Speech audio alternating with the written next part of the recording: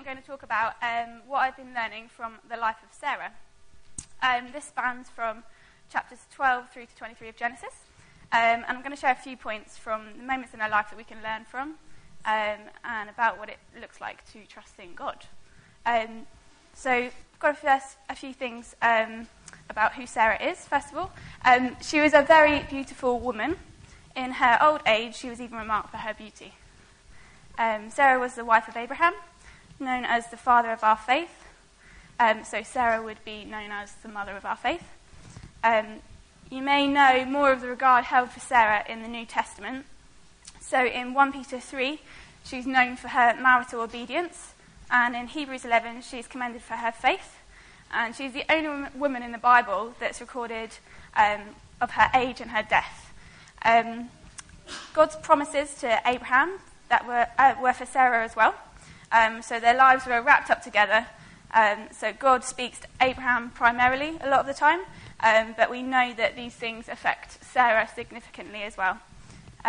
So Sarah herself was instrumental in God's plan to bless all the families of the earth through through her offspring, and we know that ultimately leads to the line of Jesus. They had a massive call, and they probably couldn't have comprehended how big it was. And one of the big issues in Sarah's life was that she was barren.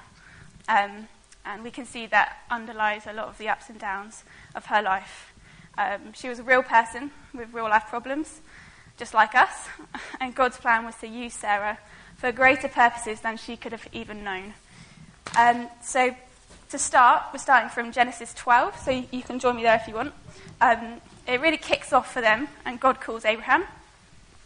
So God speaks for the first time since Noah, and he's now initiating relationship with Abraham and speaking to him. And so God's introduction is go. That's God's way of saying hello. God tells Abraham to leave his home and go somewhere he doesn't yet know.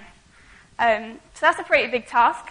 But God also says, I will bless you, and you will be a blessing, and all the families of the earth will be blessed through you.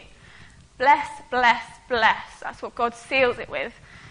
So God is calling Abraham to a journey of trust in him, and this is to go and to trust and to be blessed. Now, Abraham doesn't ask any questions. He just goes. Such was the strong conviction that God had spoken to him, and God had said, and God would be with him. He uproots everything, his family, his settled wife, Sarah, and they are obedient. Abraham had no tangible answer for Sarah. I imagine she was asking the typical wife-like questions, like, where are we actually going? What do we need for this journey? But still, Sarah was obedient, and she was obedient to Abraham and to God through that. When God calls, we are to trust with obedience. When you have conviction that God has spoken to you, and when it requires action and sacrifice, we have to obey immediately and trust God to show you the way and that he will bless you on the way. Trust in what he has said, and that is what you need to know, even if it's not everything that you want to know.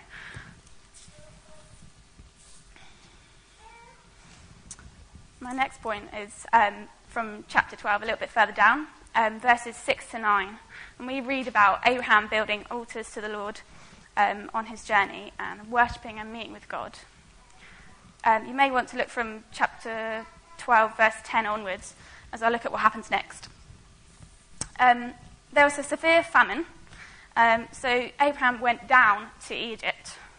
He was entering new territory, and he was fearful, and his wife was very beautiful.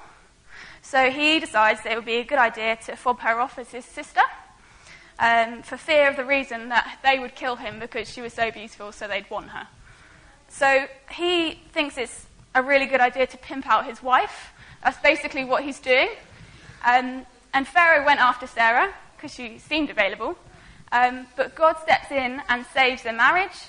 He sends plagues to Pharaoh's house, and so the truth comes out that way. They get sent away in a marital mess. They take everything with them. So what can we learn from this? Well, Abraham stepped off course. Out of fear, he went down to Egypt, and trouble followed from that decision. God had just called them to walk with him, and they were walking and worshipping God, and Abraham knew that God had not called him to Egypt. So he went off path. He went off of the path that God had called him on, and he went down to Egypt. Verse 10 says he went to sojourn there, or sojourn, I don't know how you actually say it, which means to have a break or a holiday. So he went for a holiday down to Egypt. I only found that out yesterday. I was like, so he's making a quick fix for the problems that he's facing in the famine. So one wrong choice led to the next when Abraham asked his wife to lie about who she was. Not only that, but let her be a prostitute for the sake of his safety, which doesn't do a lot for your confidence in your husband. And it's not just that this is acceptable, just because it's in the Old Testament and all that happens a lot and things were different back then. Just because things are socially accepted does not make them right by God. That applies for then as much as it does for now. There are serious moral issues with prostituting your wife. God's concern, this is a serious point, God's concern for Abraham and Sarah's marriage is so clear throughout their life. Just from what I've been reading, it's so clear. And he demonstrates his intentions and purposes for marriage, and God's values don't change. So we see things certainly got worse for Abraham once he'd taken that step down. He probably didn't think things could be much worse from a famine. He was trying to wangle a bit of a holiday from it all, and he ended up putting everything on the line.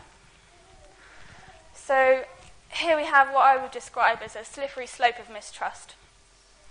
Stepping off course and out of trust in God will affect everything.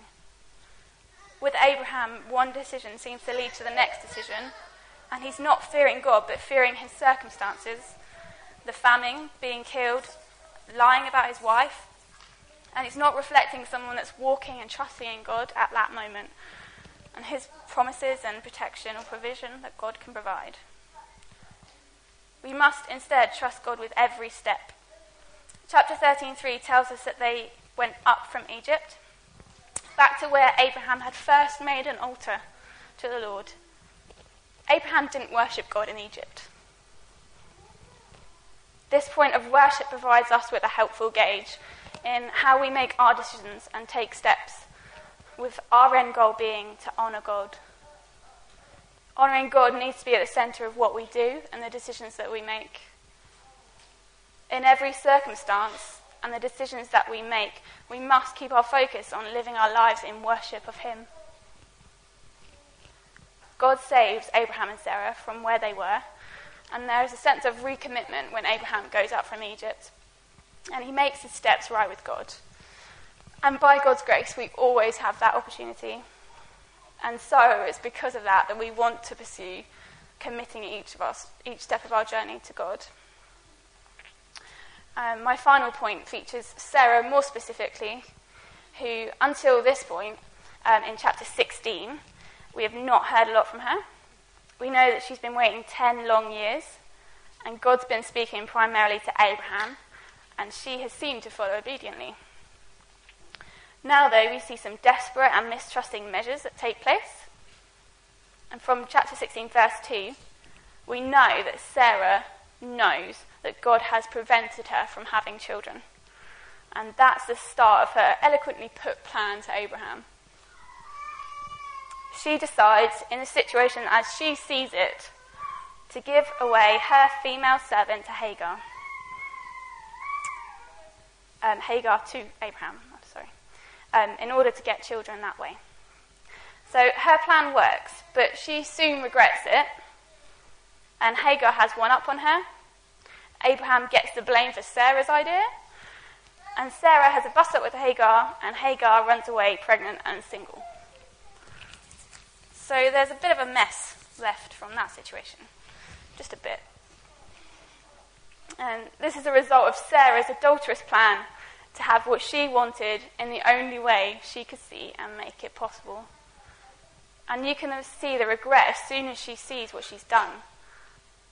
God causes Hagar to go back and submit to Sarah, and they live in this situation for 13 years. Just a little bit awkward. They're living with those consequences for 13 years. Sarah's biggest weakness is not that she struggles to wait, or that she feels the heartache that she clearly does, or that she wonders and questions and doubts God. It's not that. That's not her weakness. But that she actively takes things into her own hands, and that this plan was not God's plan. It was Sarah's plan. The consequences speak for themselves. Sarah was drawing attention and focus to what God had prevented her from having, that she got so disillusioned and did what she could to get that thing. But she lost sight of the fact that it wasn't about what she could do, but what God could do. When she stopped holding on to God's promises, she lost sight of the God who promised. And when we put our trust in him and our sights on him, our God, we will not be put to shame. So just a summary to remind you of the key points. We are called to trust with obedience. When God calls, we must go. Trust with every step. In every circumstance and with every decision, we must honour God. God bails Abraham and Sarah out in all their failings. He was good to them. And Sarah had her son Isaac, and she laughed a lot. You can look that for yourselves. The reality of their sin and failings runs alongside their great faith and obedience. And we are just like them in our failings. We really are. And God called us to be just like them in our faith. And finally, trusting with patience. When waiting is tough and the promises of God don't seem close, and God's plan isn't what we thought, we are to hold on to the God of our promises. He is trustworthy. God's plan is much bigger than our own, and there is great training at work in us who trust him.